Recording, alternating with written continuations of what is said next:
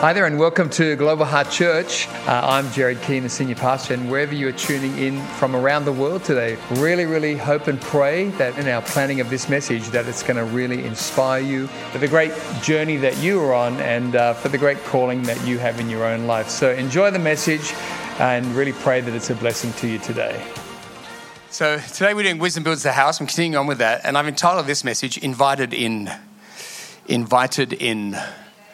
Invited in. There's a passage in the Word of God, and I was reading it this week, and as I was reading, I thought there's so much in this that is so helpful for wisdom on serving the Lord, and so much wisdom on how at times God is inviting us into his kingdom. For God so loved the world that he gave his only begotten Son, that whosoever believes in him should not perish but have eternal life. John 3:16. God loves you and he's inviting you into his kingdom. But also in this passage, you'll see that at times God was saying no to people for various reasons about the invitation to be invited in. At different times when he was praying for people, heading up the mountain to seek the Lord, he selected a few people at times, and it's interesting, and I thought, Lord, this is interesting because sometimes we think God's just got everybody going into any door, any relationship, any ministry, when in actual fact, that's not what the scripture teaches. So I thought today we'll just look at some wisdom. But know this, everybody, you're invited in. You're invited into the kingdom of God. You're invited into God's house. God calls us to be saved. He calls us to him. He invites us to come to him. And then he invites us to come into his house. How good is that? And now this year for me, it's 42 years. That's a good while. And probably in Friday night services. I think I've been in Friday night church for 30 years. I think that's my calculation, which is, that's a long time. But I'm the richer for it and the richer for being planted in God's house.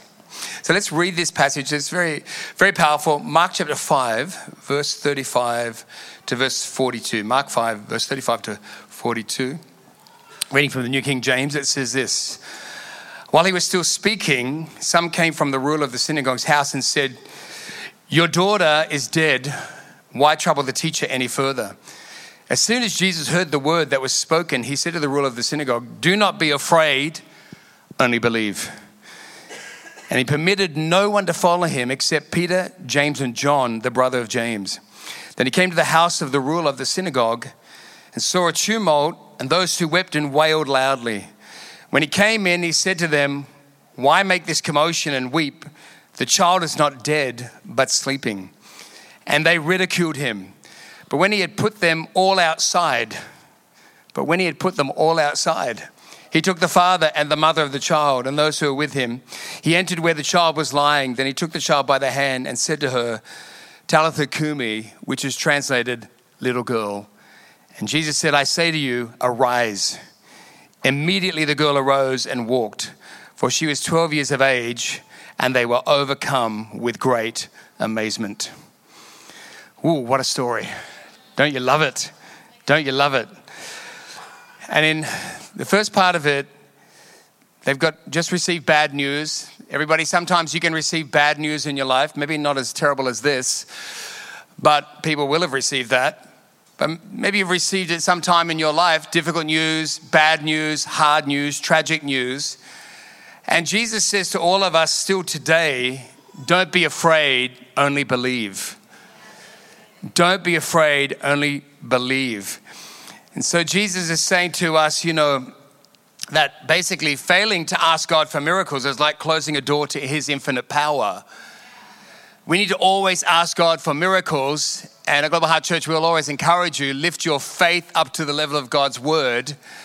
Don't bring your faith down to the level of your circumstances. Don't bring your faith down to the level of the cynicism that you carry or that your friends carry around you. Instead, make a decision. I'm going to lift my words, my heart, my spirit, and my faith up to the level of God's word. And I am going to believe and keep believing until I see a breakthrough. And even if I don't see a breakthrough, I'll still pray, Lord, use this for your glory.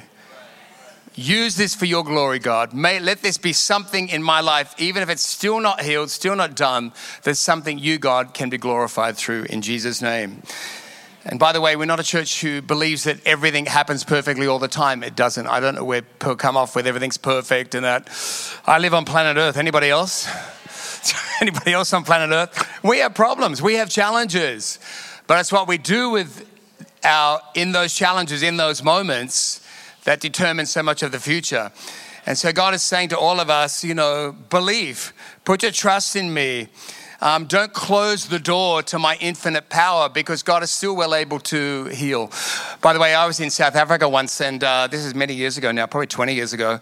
And I was at a very large conference, about 5,000 people, and they were praying for people who were sick. And there was a particular pastor who would pray for people very infirm people, and it was part of his, mostly his ministry when he would travel around. Anyway, there was a lady who came in, and I remember I was sitting on the side near the front, and a lady came in, and she was on a stretcher, and I could hear her talking to the ushers, because she was in earshot, about how she had been on this stretcher for basically in bed for 2 years, not able to move. And then she was actually instructing them, don't bump me. And I could hear her say, she was getting fearful. They were going to bring her out to be prayed for. And I could hear her saying, don't bump me. Don't do this. I'm in bed normally. And she was worried about what was happening. And I was thinking, please don't drop her. She was already stressing. She had a small child with her, about 11-year-old son. But I can hear her talking, and they're saying, well, how long have you been on the stretcher? And she's like, I've been in bed for 2 years. I can't get up. And then, so I'm hearing the side story, right? And then they've got people they're praying for. Next minute, they end up bringing her to the stage. And then the little boy, he just started crying. And then the pastor said to him, come with me. And they brought people over, and they got round her. And another pastor came in, they prayed for her in front of a big crowd. And I had all the backstory, right? I was like, right in, how long she'd been in bed, blah, blah, blah, blah. And then when he prayed for her, she was on the stretcher. And then the next minute he said, come on. And then he took her hand, and she just got up. And then when she got up, she went into shock. She was like, what? She couldn't even believe she was standing. And the whole place just went, absolutely wild. But for me, it was really good, because I'd actually heard her talking about what had gone on, what had happened to her, why she was on the couch, how she'd been in bed, da, da, da. So I had all the backstory, and then just saw her get up. And they ended up walking her in the sun off the stage. And it was just such a powerful moment. Everybody, in case you've never seen that, can I tell you, over my 42 years as a Christian, I've seen many miracles. And there was no doubt that God had done that in that woman's life. Don't give up. Keep praying. Keep believing. And ask. And here's the thing too. Sometimes we need to stop asking God why. Don't ask God over and over again why. I used to ask God why. But then I stopped and I changed it when things were so difficult. And I started to say to God, what now? What now? Can't change that. Don't know why. But I started to say to God, what now? And God would give me, do this. Say this. Trust me. And sometimes God would say, trust me and be silent about it. Because I got into a role of maybe negativity or cynical. And God's like, hey, just don't say anything. Just keep asking me, what now? Jesus in this story, once again, he's with Peter, James, and John. And you need to just pick up here. Jesus had great boundaries. Great boundaries. If you're going to be a person who your life is built, and your home is built, and a church is built, you have to have boundaries. Your skin has boundaries. If I didn't have a boundary of skin right now, you'd all be looking at my kidneys and my liver, which would be probably fairly uncomfortable. So for you and me. But you have skin boundaries. But what we all need to realize is that there are boundaries in the universe, boundaries, water and the land. There's boundaries with atmosphere. There's boundaries everywhere. But there's also, we are called relationally to have boundaries with people. Boundaries with, other people, how we treat people with relationships, in marriage, our children, friends. We're meant to be having boundaries. You may never have heard that before. It was a discovery for me when I got saved a long time ago.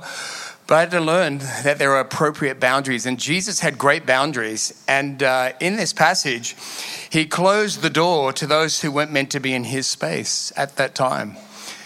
He closed the door to those who were meant to be in his space. He left everybody outside and said, Peter, James, and John, you come in. Peter, James, and John, you come in. Everybody, if you're going to be successful in life, you've got to work out who's in right now and who's not in. who's in your life right now and who's not in your life. And because I've discovered 35 years as a pastor at the end of the year, there's a lot of people who started walking with people years ago that they should not have been with, and now decades later they're paying a terrible price because they never stopped to say, what is the foundation of this relationship, and should this person be in my life? And so I'm not talking about not being warm. I'm not talking about not being kind. I'm not talking about those things. I'm just talking about entering into relationship and crossing boundaries with people that you're not meant to, in Jesus' name. So basically, Jesus had great discernment. Everybody, we need to grow in discernment. You need to grow in discernment. And some people definitely have more discernment naturally than others. I think my childhood, my dad would change his personality. Like one minute we would have this super movie star guy, super nice, and then he would be the devil. And I was like, who is this? We would be so stressed out every day as to what personality was coming in the house. And he would change by the day. And but most of our people in the suburb where I live, they'd all say to me, is your dad so-and-so? And I'd go, yeah. They'd go, oh, I love him. And I'd be like, yeah, right, everybody does. But at home, he was the devil. And we were going through so much hell with him. But the helpful thing about it was that, he's been helpful to my ministry. So because I went through that, it gave me great discernment with people. And so I can see where a lot of people are at when they're coming in the door. Be worried. But that's not to put people down, that's to help them. So Jesus will say to people, hey, slow down, you shouldn't be in here just yet. So I have the ability to say slow.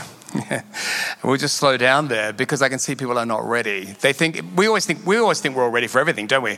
Ready for everything, ready for this, ready for a relationship, ready for that, ready for the job, ready for this, ready for that. And then we end up in a hole because there was no wisdom with it. So we need to, can I encourage you as a Christian to pray and say, Lord, give me discernment with people. Help me to hear your voice. Help me to hear your Holy Spirit saying slow, saying no, saying grow. I had, if I want to know in relationships and working with people, I'll just say to my wife, what do you think? And she's like, slow down.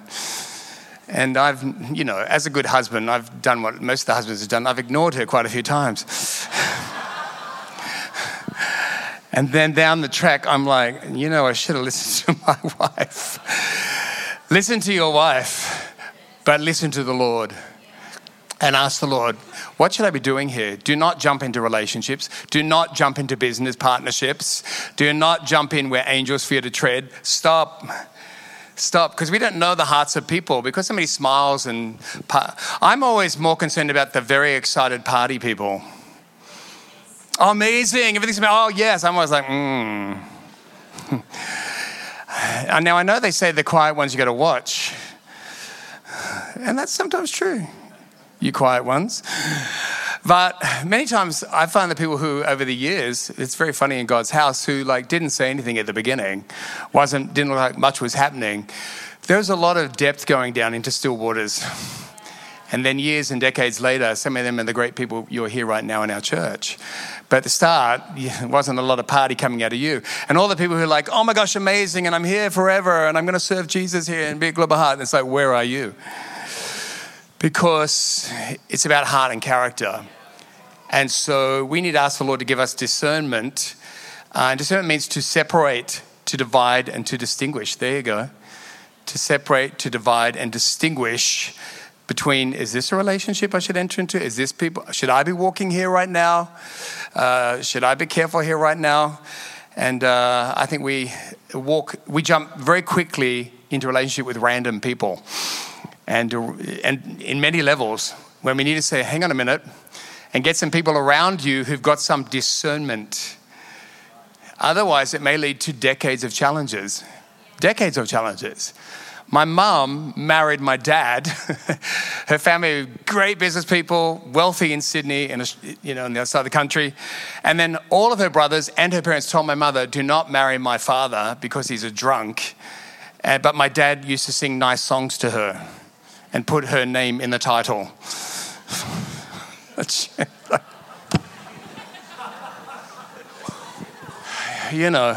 And it was a marriage made in hell. And she paid a huge price for that. And then when she got into it, she even towards the end of her life said to me, I was too proud to say I've done the wrong thing. So, and guess what? We all paid the price. Her youngest children paid the great price for that, going from the nicest suburb to the worst suburb in Sydney, because my mother was too proud to say, I've made a mistake. So decades later, and not only was she not well, she was actually trying to kill my father, which that wasn't a good thing either. Never good. Understandable at the time, but never good, you know. I was watching Prisoner on TV at the time thinking, there's my mother. She's going in there with those ones. B, she's on the way to you, B. Cell block H or whatever it was. So everybody, we need to say, Lord, give us wisdom. Do you remember God told Abraham, leave your whole family? In the book of Genesis, leave your family, go to a country I'll show you. Leave your family, go to a country I'll show you. Leave your family and go to a country I'll show you. And guess what he did? He took his nephew Lot with him, didn't he? Yeah, I've left them all. Come on, Lot. Takes Lot with him, and then the next minute, they're in Sodom and Gomorrah in absolute hell and got to get angels to come and get them out. But all became terrible because he should never have had Lot on that journey with him. There are people that are not called to your calling. There are people not called to your life. There are people not called to your destiny. And you need to say, and wish them all the best. Wish you all the best, absolutely. Wish people all the best. But they're just not meant to be on your journey. And Abraham paid a big price for that. So we need to think about what gives us sudden confidence to make serious life choices when our track record suggests we need input.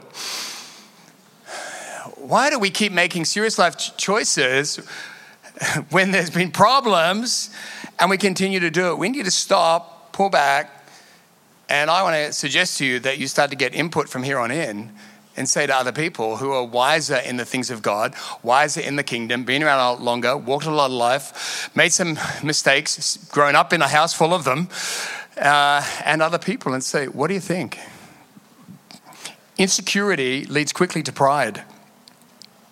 When you meet stubborn, proud people, it's not really that they were just these proud people, because you often go, what are you proud about? Your life's in a pit. But it's insecurity. So unaddressed insecurity is when we can't listen, we can't be told anything, we can't learn, we never stop talking. When we need to stop talking and say, what should I be doing here? What should I be doing here? And we need each other. The brothers need the brothers, the sisters need the sisters. Isn't that right? And here's a good one, girls. Men know men. And girls know girls. Or women know women. When girls start dating somebody and they come and say to me, Pastor, what do you think about this person? And I've said to 5 guys, what do you think about that guy? Some of the leaders. And guys don't give you long explanations, right? Don't you love the boys? You don't get a 3-hour conversation over how this guy is. And I'll just say to 5 of our leaders, how's so-and-so going? They're going, great. Be good husband? Oh, yeah, great. And next guy, how's he going? Oh, he's good. Next one, great, good, great. In 5 minutes, you've got an answer. Because there's wisdom in the brotherhood. Not a lot of words, but there's a lot of wisdom. So avail yourself of wisdom. And can I just encourage anybody who's, if you're a new Christian or moved to our church, you need to teach yourself the boundaries of learning to see everybody in church as a brother or sister in the Lord. They are a brother or sister in the Lord. Don't look at everybody as if they're your potential hookup person. You might need to head back to the club. Because this is the kingdom of God. This is the house of God. And we need to see men and women in the house of God as brothers and sisters in the Lord. Listen, who have a destiny, by the way, which you are not at liberty to wreck. You are not at liberty to just go around sleeping with people in churches. You are not at liberty to do that. They are a brother or sister in the Lord who has a unique calling and destiny and are holy unto God. And if you need to get a bit more space between you and people or persons or the opposite sex, get some space and say, Lord, teach me to honor this person as a brother in the Lord and a sister in the Lord, not a potential partner for you currently. You need to wait and see and do things well. That's what I learned about the kingdom. I love the house of God because it's where you learn to do relationships well and do kingdom well and be respectful of people. Get some boundaries. That girl is not a sex object. She's a sister in Christ with a destiny in Christ. Don't wreck it.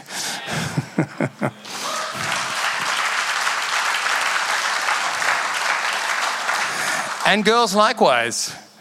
Likewise. Go slow. Ask around, you know. We've got a lot of guys in recovery in our church. They may not be ready 1 week after going into recovery to marry you. You might need to give them a few more weeks.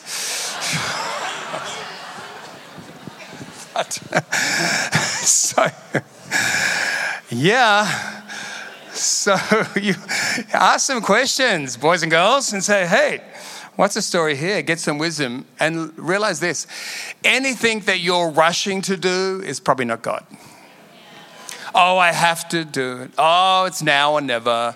Oh, this is the one. Oh, no, it's your flesh. Because if the Lord's involved, he leads us like a shepherd leads the sheep. Come on, come over here. Pasture's green. Let's walk. Let's go. And if you're naughty, he gets the dog in. Blue cattle dog, get them. That's what happens here in the house of God. If you're naughty, we get Pastor Luke over. Dip, dip, dip. So gives you a little nip round the heels.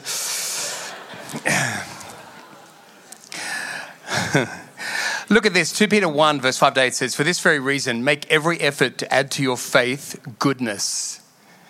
Make every effort. It's saying don't be slack. Make every effort to add to your faith goodness, and to goodness knowledge, and to knowledge self-control. Lord, help us with that one. You know you're maturing when you're getting some control over your life, control over your phone, control over your mouth, control over what you think everybody else in church should be doing, control over what you think the pastoral team should be doing, control over what the person who you are annoyed by needs to be doing. You need to say, Lord, help me to get some self-control and lead myself. Lead ourselves first. Conquer you. And if you're struggling to get on with people, just remember you struggle to get on with yourself as well.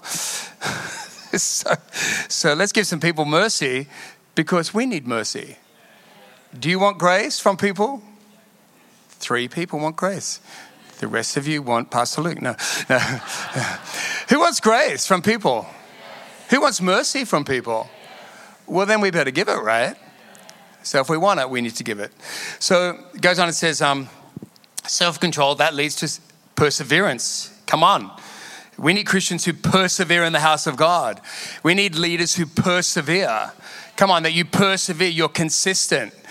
You know, you can say nothing else about me. You can say I persevered. 42 years in the house. In the house. Sue's the same. Persevered. God doesn't go off the house. God doesn't go off you.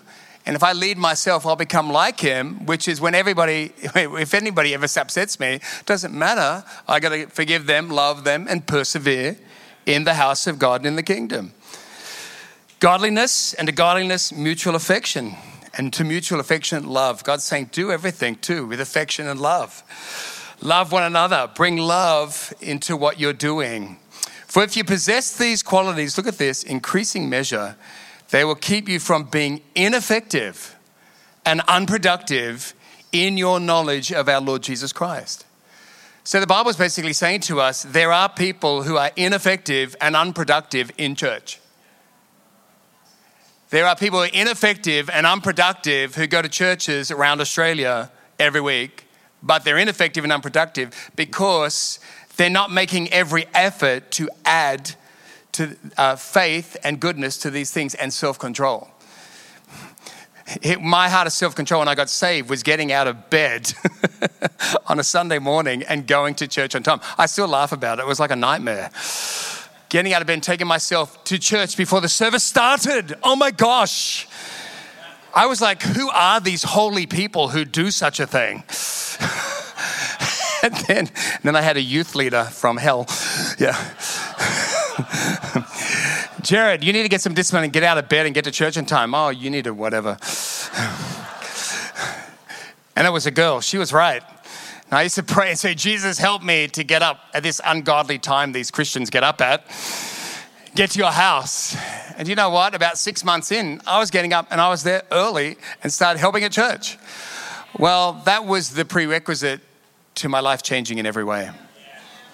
Even the people who came into my life, the God connections, came from, can I just say, getting up early and serving at church. God said, I'll add that person in, that person, that person. Then in years to come, that pastor, that pastor. I got some amazing friends around the world. I'm like, how did I ever become friends with them? I got out of bed early and served in church. And youth, took the bin out. Bin boy. So, these things will stop you from being ineffective and unproductive. Also in your knowledge of the Lord. Your knowledge of the Lord. That's what we all need, everybody. We need knowledge of Jesus. It's the knowledge of him. The knowledge, who is he? What's he like? What's his character? I had the God of my making, I think, when I got saved. Like, this is how you should be. I'll just be a little demigod and make you the God I want you to be. Then I found God is surprising, right? He's amazing, but he's surprising. Because he's not always doing everything that I think he should do. Or what you think he should do.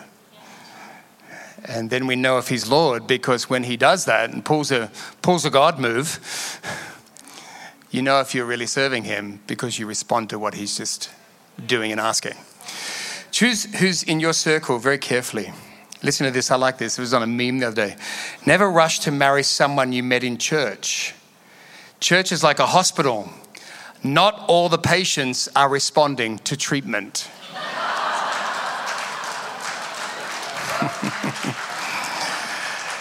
And ain't that the truth? You need to find out who's responding to treatment. You know, with Peter, James, and John, Jesus was wanting to strengthen their faith in him, and also through what they were being involved in, he was slowly revealing his identity to him, of him to them. So what he was inviting them in on, they were suddenly getting, hang on a minute, this is just not some religious leader. This is the Son of God. So Jesus brought them in. By the way, to whom much is given, much is required. Sometimes if you see people who've got much, you're like, how did that happen for them? Get ready. If you head to any, you're heading out to bigger costs that God's calling you to, there's a greater cost. And the Bible says that too much is given, much is required. Well, 4 times Jesus had them up on the mountain. He had them on the mountain of the Transfiguration, Peter, James, and John. They were in the Garden of Gethsemane with him to pray. This is 4 times, these 3. They also went to pray for Peter's mother-in-law. She was healed. And no one knew at the time, but Jesus was inviting them in because of what they would carry. Peter, the majority of his ministry was spent reaching the Jewish communities. Peter would ultimately, I don't know if you know this, but all the disciples, when they were shouting threats of death against Jesus, and then when they crucified Jesus, they were all in fear and terror. And Peter actually, who said, I'd never deny you, Jesus. Jesus said, not only will you deny me 3 times. He was hiding. And then when Jesus rose from the dead and they were filled with the Holy Spirit, Peter went on and was actually, church history tells us that he was actually crucified upside down when they killed him. And his ministry, as I said, was mainly to the Jews. And he said, I'm unworthy to be crucified the same way as our Lord. James and John, the 2 brash, impetuous brothers, Jesus called them the sons of thunder. Well, James would later be called James the Great. And he was the first apostle martyred by order of King Agrippa in AD 44. So he was to suffer much. John was also entrusted at the cross to look after Mary, the Savior's mother. And John too, here he is. You're thinking, wow, why is he in with Jesus all the time? How come I'm not in with Jesus? John's in there again. Well, John was later, they tried to, I don't know if you know this is history. They tried to boil John in oil and kill him. And he was banished to a rocky island in the Aegean Sea called Patmos, isolated, left there but left there in the presence of God, and he wrote the book of Revelation. In affliction, God many times is bringing us closer to him. If you're in affliction right now, don't be put off that suddenly it's come upon you, because sometimes the Lord's allowing something, one, to show us our weaknesses, but also to strengthen us. Listen to this, by stewarding suffering. Sometimes we're stewarding suffering. You don't get this in every church, but I'm trying to give you the Bible. Sometimes God will let you steward suffering because your weaknesses are being exposed to you. Sometimes we think, oh, I'm good. Go through a challenge, you're like, I'm not good. But also sometimes it's through stewarding suffering that Jesus will be glorified. It's that when you don't move when you're in the suffering. So be careful too in the times of challenges with the decisions that you make and what you do. And I think of the story of Herod and Pilate, who basically, they were hostile to one another. They were at enmity with each other until Jesus appeared. And suddenly they had an opportunity to form an alliance and form a relationship because they had a common enemy. Luke 23 verse 10 says, and the chief priests and scribes stood and vehemently accused Jesus. Then Herod with his men of war treated him with contempt. They mocked him, arrayed him in a gorgeous robe, and sent him back to Pilate. That very day, Pilate and Herod became friends with each other, for previously they had been at enmity, hostile with each other. It's amazing, everybody, what brings people together, including Christians. These two are at enmity and hostile to each other, and now, because they could come together in the downfall of Jesus, they became friends. What's the basis of your friendships? What's the basis of your relationships? People who work against other people? People who are in the kingdom serving the Lord and somehow they've upset you, so now you can form a relationship to bring them down? We need to stop and think, hang on, what is bringing us together here? And it is amazing what brings people together, including Christians. Actually, it's amazing how you'll find in a church, you'll find two faith people in a church find each other. You find people who never commit to a church anywhere. They find all the other people who come to churches around Perth who never commit to church. They find each other and console each other in their non-stop movement. It's amazing who you find. If you're negative and you continue negative, you will start locating all the negative people you find. You find who you are, not what you want. And that's why I have to pay attention to who I am. What do I need? Lord, I need to give you that. I need to give you that attitude. I need to give you that negativity. I need to give you that gossip. Lord, what do I need to give you? Lord, help me to give it to you. Otherwise, I will draw similar people to my life. And I have done, especially in those early first 10 years. I was like, how am I with these people? These people are like people from my childhood. I was back with all my people. And because I wasn't changing, I was drawing the same people. Boy, and when I stopped becoming a victim, wow, that really put the cat amongst the pigeons. And I said, I'm not going to be a victim now. I'm going to become a victor, because God told me He'd call me to victory. He told me, I've called you to victory. And I said, okay, Lord, I agree with you. Let's go on to victory. But that upset all my victim friends, because they wanted me staying in my dysfunction. Stay in your cynicism, stay in your negativity, stay in your fear, stay in your poverty, because you're making us feel bad going forward. So you attract who you are or who you're becoming. Who are you becoming? Start becoming the man and woman of God. Girls, start becoming a great woman of God and let the men catch up. And men, you don't need to chase what you can attract. Go for God. Become a stable, great man of God, and you'll attract who you need to attract. In Jesus' name. You know, also, just want to add into just talking about the guys again that Jesus invited in 4 times and kept everybody else out. They were going to have challenges. They were going to have big challenges. And Jesus is saying, you need to come with me now on this, because I'm strengthening you. I'm showing you your weaknesses, but I'm strengthening you. Philippians 3:10 says this, and this so that I may know him experientially in the Amplified, becoming more thoroughly acquainted with him, understanding the remarkable wonders of his person more completely, and in the same way experience the power of his resurrection, which overflows and is active in believers. Now look what Paul wrote here to the Philippians, and that I may share the fellowship of his sufferings by being continually conformed inwardly into his likeness, even to his death, dying as he did. So Paul's even saying, in the middle of everything that's happening, it's amazing, it's powerful, the wonders of his passion.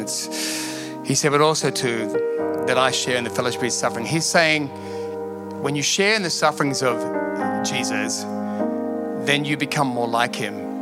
And you also begin to understand, in actual fact, what he's done for you. I always have a problem with that song. You know that song we sing, got written in this generation, and everybody sings In the Crushing? What's that song called? New One. Who knows that song? You know these Christians singing In the Crushing. I'm like, if you heard me before, most Christians think In the Crushing is when there's 3 cars in front of you at McDonald's drive-thru. In the crushing. No, unto the Lord, sometimes it can come to your life something that is super challenging. There was a young doctor named Helen Roseveare who in the 1960s, young girl, got saved. She became a doctor, went off to a war-torn area in the world helping out. And in that place, they killed 200 nuns and priests and a couple of 100,000 of the local people. And this girl who'd gone to serve and help the people, she ended up being horribly abused and had her teeth beaten in. She's a young doctor. Everything that could happen happened to her. And she said the most remarkable thing, I heard it being interviewed at the end of her life, and her name's Helen Roseveare. And she said that she felt like God said to her, where is it now?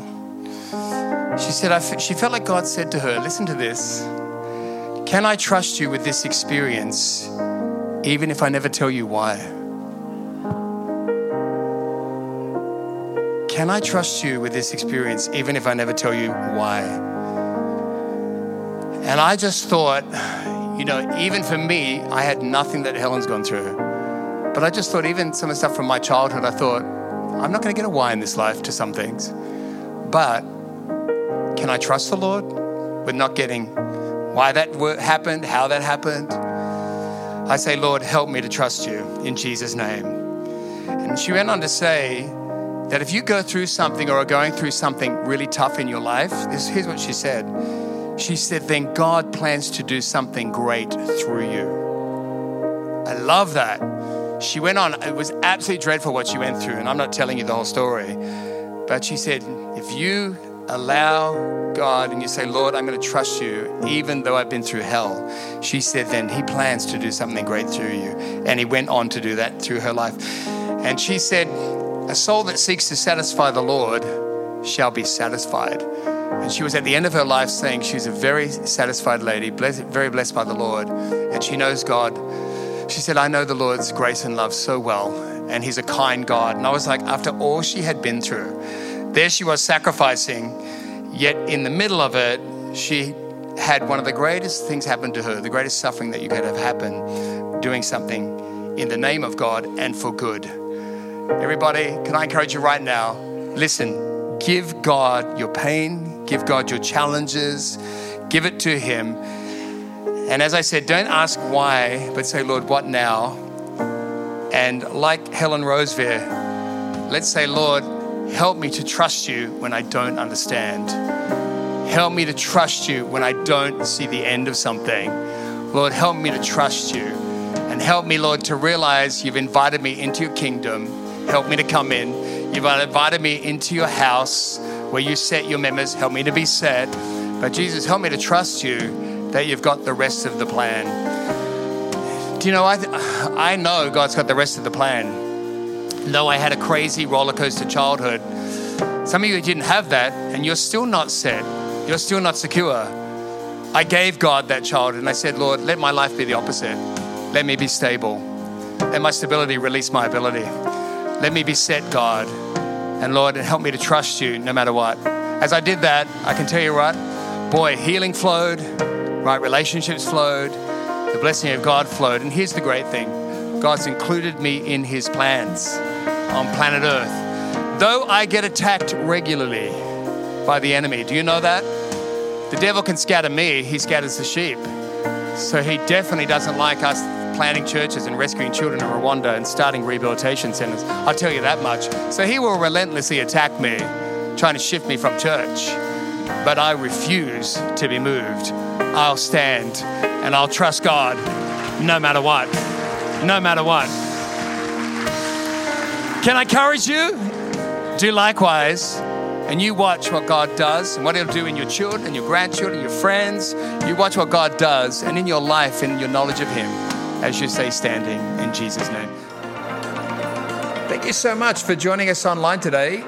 Really great to have you with us, and special thanks to those also who give online. Your generosity is making the way for others to hear the message of Jesus both here in Australia and around the world. If you enjoyed today's message, I'd love to encourage you to share this message with a friend, a workmate, a family member, and let's believe together that it will powerfully impact their life for good in Jesus' name. If you're unable to be with us at one of our church locations, both here in Australia and around the world, please join us online every Sunday for Global Heart at Home on YouTube. God bless and have a great week.